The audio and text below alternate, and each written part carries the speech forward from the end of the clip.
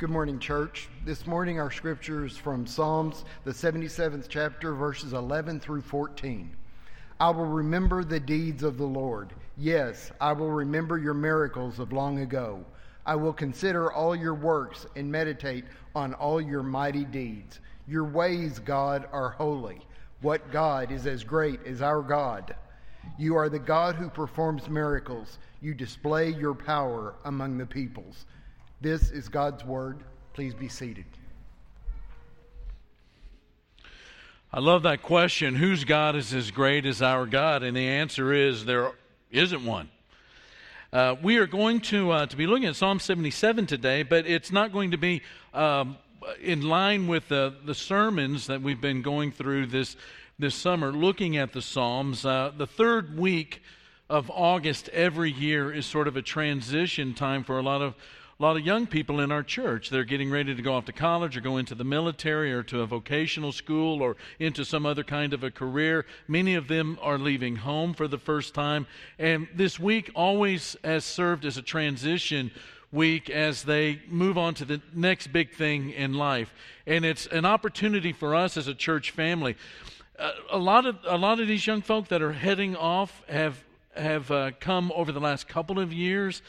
But a lot of these kiddos that are heading towards that next big thing have been with us their entire life. 18 years that we've been a part of their church family, and they've been a part of ours.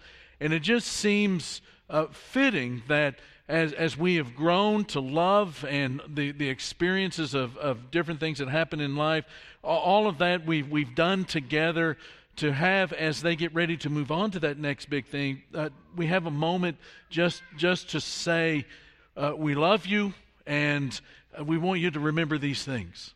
And so that's what we're going to be doing today. Psalm 77 is a psalm that reminds us of the importance of remembering how God makes himself known in great ways to us. I'll remember your miracles, your great deeds, the psalmist says.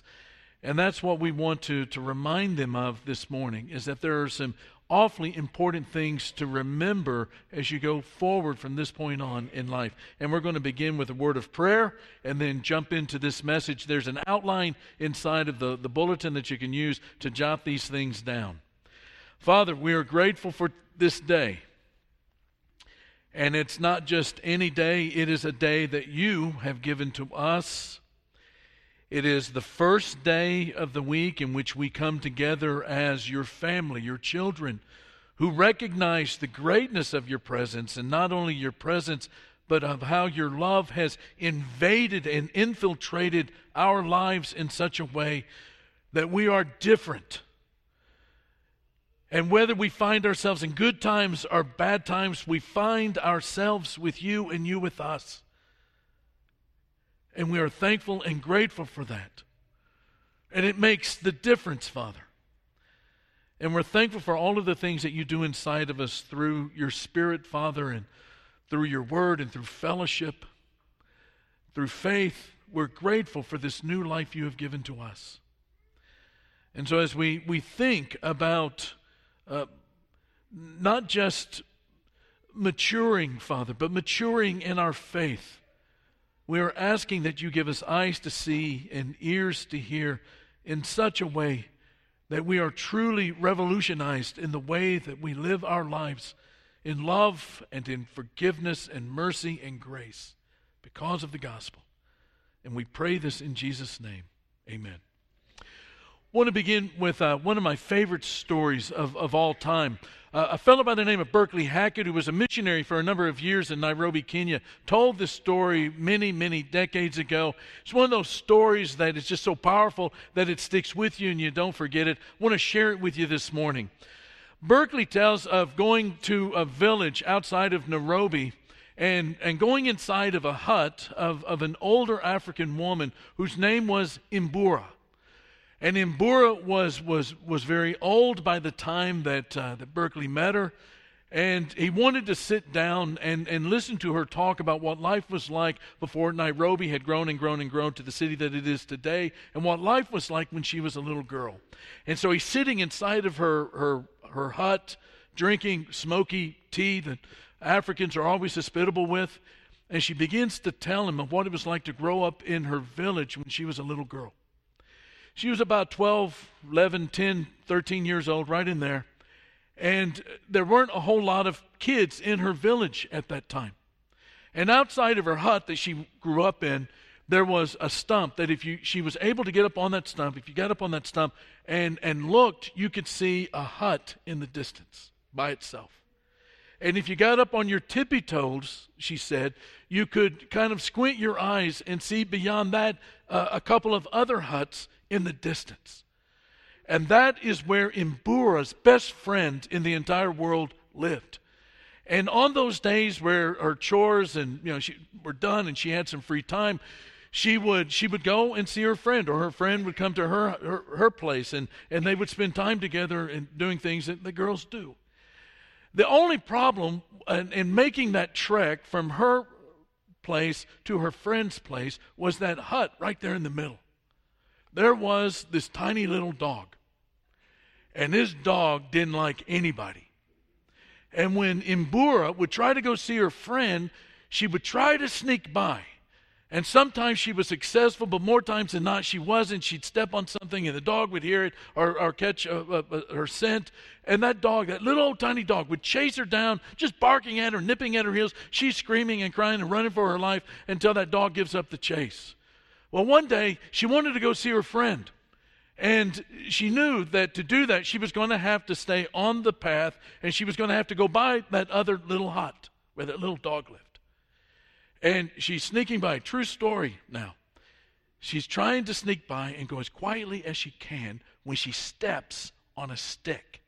And it snaps, which sounds like an explosion in her ears because she knows what that means. That little dog has heard it. And sure enough, she begins to run for her life as this little dog is chasing at her. And she's turning around and trying to kick, and turning around and running, and then turning back around, trying to kick at it and crying. Dog is at her heels trying to bite her in the ankles. And she is about to be bitten by this dog when, as she's turning around, she falls down on the path. Just as a lion that had been in the tall grass leaps over where she had just been standing.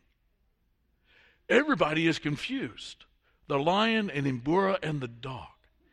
And the lion looks at Mbura and looks at the little dog, grabs the little dog in its mouth, and runs away. And Mbura tells Berkeley, after a moment of silence, from that day forward, I've never been afraid of little dogs. But, she continued, I have always looked for lions. And the moral of that story is there are things in life that are like that little dog. And they can seem important in the moment. They can seem urgent.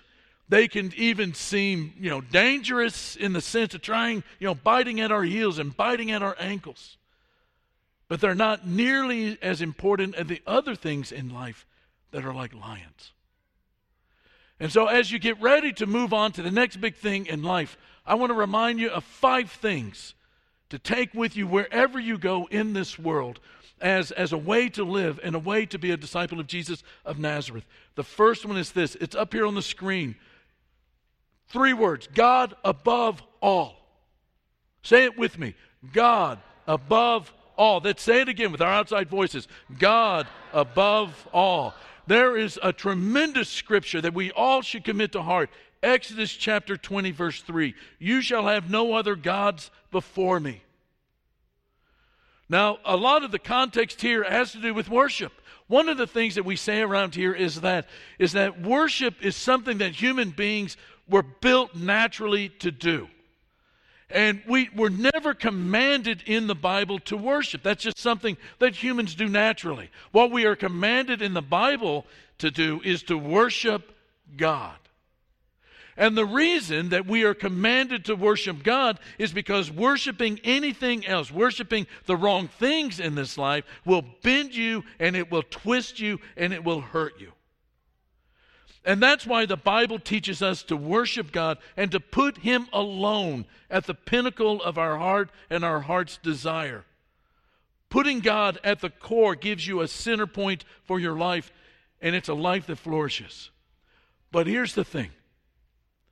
So many times we approach putting God in the primary place of worshiping God above all things. We just put that sort of in for neutral. And there is nothing in this life that will allow you to coast when it comes to God being first in your life. We all have sort of this, and we talk about this a lot. You've heard me say it before. We have this heart-shaped hole, or heart-shaped hole, a God-shaped hole in our heart. And we try to cram into that God-shaped hole in our heart everything from money to people to experiences like pleasure to power to acclaim to achievement. And none of those things will satisfy. They will disappoint you in the end. And in the end, they will bend you and twist you and lead you to a wretched life. At the very beginning of the instruction to Israel, as God is forming His first people, His nation on the planet, He says, remember this, no other gods to be worshipped. There is nothing in this world that will let you be neutral in this. This is something that you have to be proactive and decide, not just the beginning of every day. You have to decide it 100 times every day that this will be your full-time job, that you will not allow anything to stand in the way of whatever efforts you need to give to making God the preeminent person in your life. It's your full-time job. You remember the teaching of Psalm 15 earlier this summer. It talked about one of the things that this psalm teaches us to pray is, Father, more than anything else, I want to dwell in your presence. And if that's not my highest desire, then help me make it my highest desire. The most important thing as your minister for the past 17 years, I can say to you as you get ready for this next part of your life, is wherever you go and whatever you do, it's God above everything else. But then secondly, develop the lifestyle where you say thank you. It's gratitude.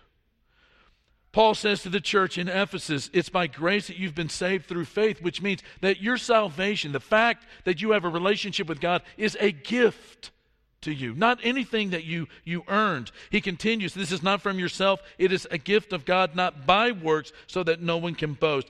Earlier, he's going to say to the church in Rome, therefore, since we have been justified through faith, we have peace with God through our Lord Jesus Christ, through whom we have gained access by faith into this grace in which we now stand. And we boast in the hope of the glory of God. We say thank you. Many of you know Denzel Washington. I think there's probably not a more recognizable face in Hollywood and in pop culture than the face of Denzel Washington. And in 2015, at a church banquet, he urged the people at that banquet where he had come to give a speech, he urged his listeners to live this constant lifestyle and attitude of gratitude for the goodness that God bestows on us. He said to the group, and I quote, give thanks for blessings every day. Every day. Embrace gratitude. Encourage others. It's impossible to be grateful and hateful at the same time. I pray that you put your slippers way under your bed at night so that when you wake up in the morning, you have to start on your knees to find them in humility. And while you're down there, say thank you to God. A bad attitude is like a flat tire. Until you change it, you're not going anywhere. There is nothing like developing a lifestyle where you have the eyesight that enables you to see the blessings that come pouring into your life. The problem is, a lot of us are blind to it. Our eyes are focused on some other things. Our attitude is all wrong. There are a million blessings that come into our life, but we don't see them. We pray, God, help us to have this attitude change, the eyesight change, the ear change, in order to see and to hear and to know that God is blessing us 1,000 times, a million ways every day. And as a disciple of Jesus, we know that we have been given a life that we do not deserve. One of the ways that we talk about the gospel, you'll remember, is that it introduces us to the possibility of a life that we don't deserve, nor can we get on our own. That we come to a point where we recognize that we cannot save ourselves. The only thing that we can do from time to time is to wreck our life badly. And God chooses to love His creatures rather than to abandon them to themselves. And in that love, He pays the price for justice, for all of our crimes, that justice to be served by taking the penalty of our crimes on Himself. And it was paid by Jesus, who lived the life that we should have lived. He pays the debt that we should have paid, experiences the death that we owe, but because He was sinless, death does not have a claim on Him. And the resurrection changes everything. The defeat of death. But to be saved is not just to be forgiven, but it's to be given a brand new life. And one that recognizes in gratitude that we have been blessed beyond what we deserve. A third thing, do good. We are disciples of Jesus of Nazareth. I don't have any issues with the name Christian. It's biblical, but I want to make sure that when we talk about these kinds of things, that we understand that our faith is more than just Christian principles. We are disciples of Jesus of Nazareth, which means a changed life. We walk in the steps of Jesus. We follow the path that He leads us down. We become like Him in every area of our life. And that's not something that happens overnight. It's a process, and it's not always easy. And most of the time, it's difficult. And it's a lot of work. But Jesus Himself told us in the Sermon on the Mount that the life that you live is a light. You are the light of the world. A town built on a hill cannot be what? Hidden. Your life is public. Neither do people light a lamp and put it under a bowl. Instead, they put it on its stand, and it gives light to everyone in the house.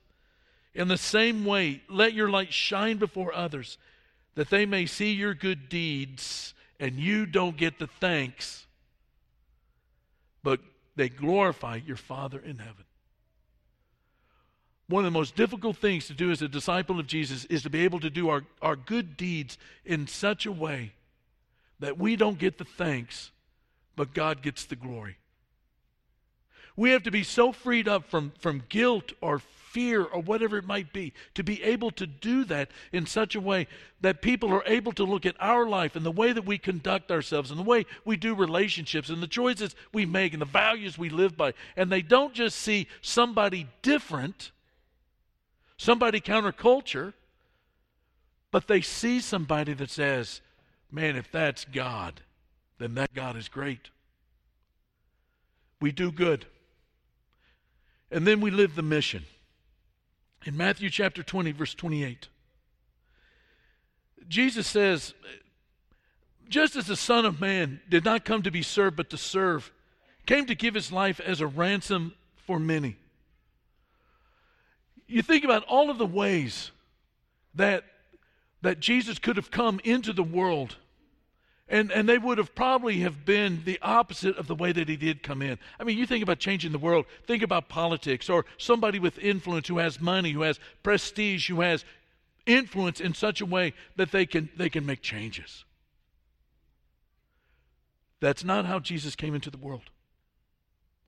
You go to Nazareth 2,000 years ago, and you're wondering, where do I stop to get something to eat? Where do I stop to fill up the car with gas? It's a little place out in the middle of nowhere. In fact, it's just on the other side of nowhere. And you think, for 30 years, out of 33, that's where Jesus lived. And for 3 years, His ministry. there was a mission that was given to him by God that he lived. And that mission involved him serving and him becoming the kind of Messiah that was different from any other that had ever lived. His was the kind, think about a bed with a quilt on it. And you take about 50 or 60 marbles. And you throw it on that bed, kind of spread them out. And they're just there and they're just laying around. And then you take a bowling ball and you throw it right there in the middle. The biggest of marbles is a bowling ball. You throw it right in the middle of the bed, and what happens? It sinks, and what else happens? All those marbles are attracted to the bowling ball. There was just something about the life of Jesus in living the mission of God in such a way that he drew all men to himself. And when we live the mission, we're talking about loving God in such a way that we can't help but love people. And if we love people that way, it's about sharing with them the very thing that causes our heart to swell and our cup to overflow and tears to come to our eyes because of the beauty of the gospel and what it is that God is doing in each and every one of our lives. And we live in such a way that even though we may be in some small area of the workplace or a person whose name is not known, that whatever intersection we encounter with other people in this world, it's like those marbles to that bowling ball. We change the world that way. That's the way that God chooses. I mean, why, if you were God, why would you choose to go through people? I mean, you hear the argument all the time. Why doesn't he just write, repent across the sky? He doesn't do that, does he? Because miracles don't always cause people to repent. But the one thing you can't argue with in life is a changed life. And God chooses to change us in such a way that it legitimizes the power of his gospel. That there is a way that you love God and a way that you love people that does change the world because it's reconnecting people in their minds, in their thoughts, their ethic, their behavior, their affections. You're reconnecting them to the Creator Father. We love God. We love people. We change the world. We do the mission. We live the mission. And then finally, last thing, wherever you go, find a church. Find a church. You know, in poker, there comes a point where you make a decision. Either I'm going to keep messing around here with, Penny Ante, or I'm all in.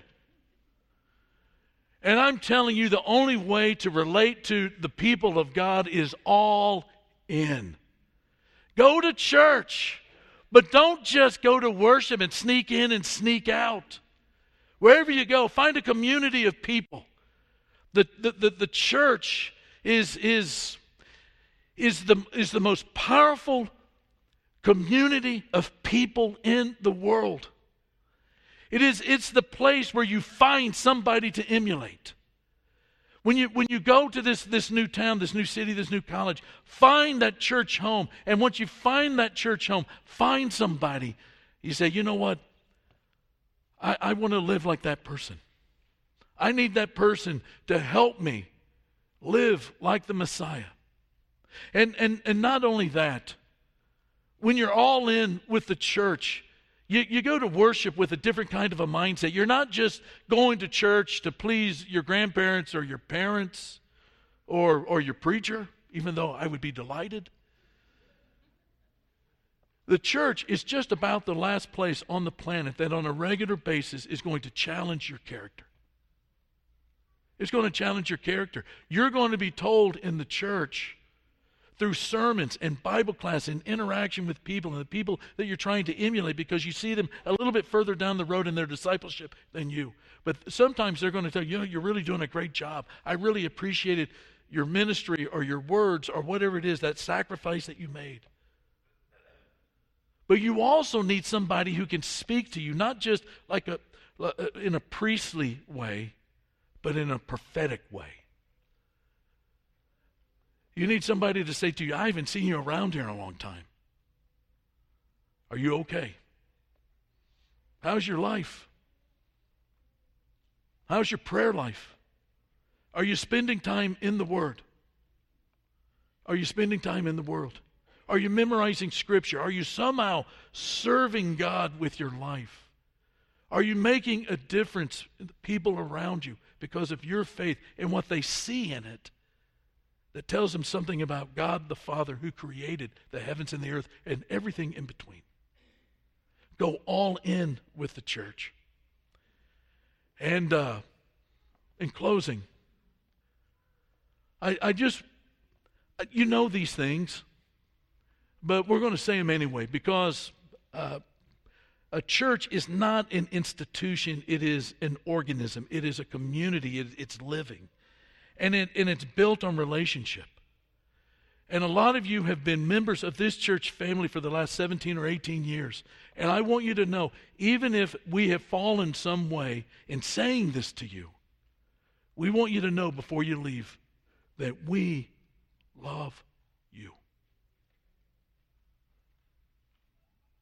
Our shepherds will always take a phone call from you. Our ministry staff will always take a phone call from you.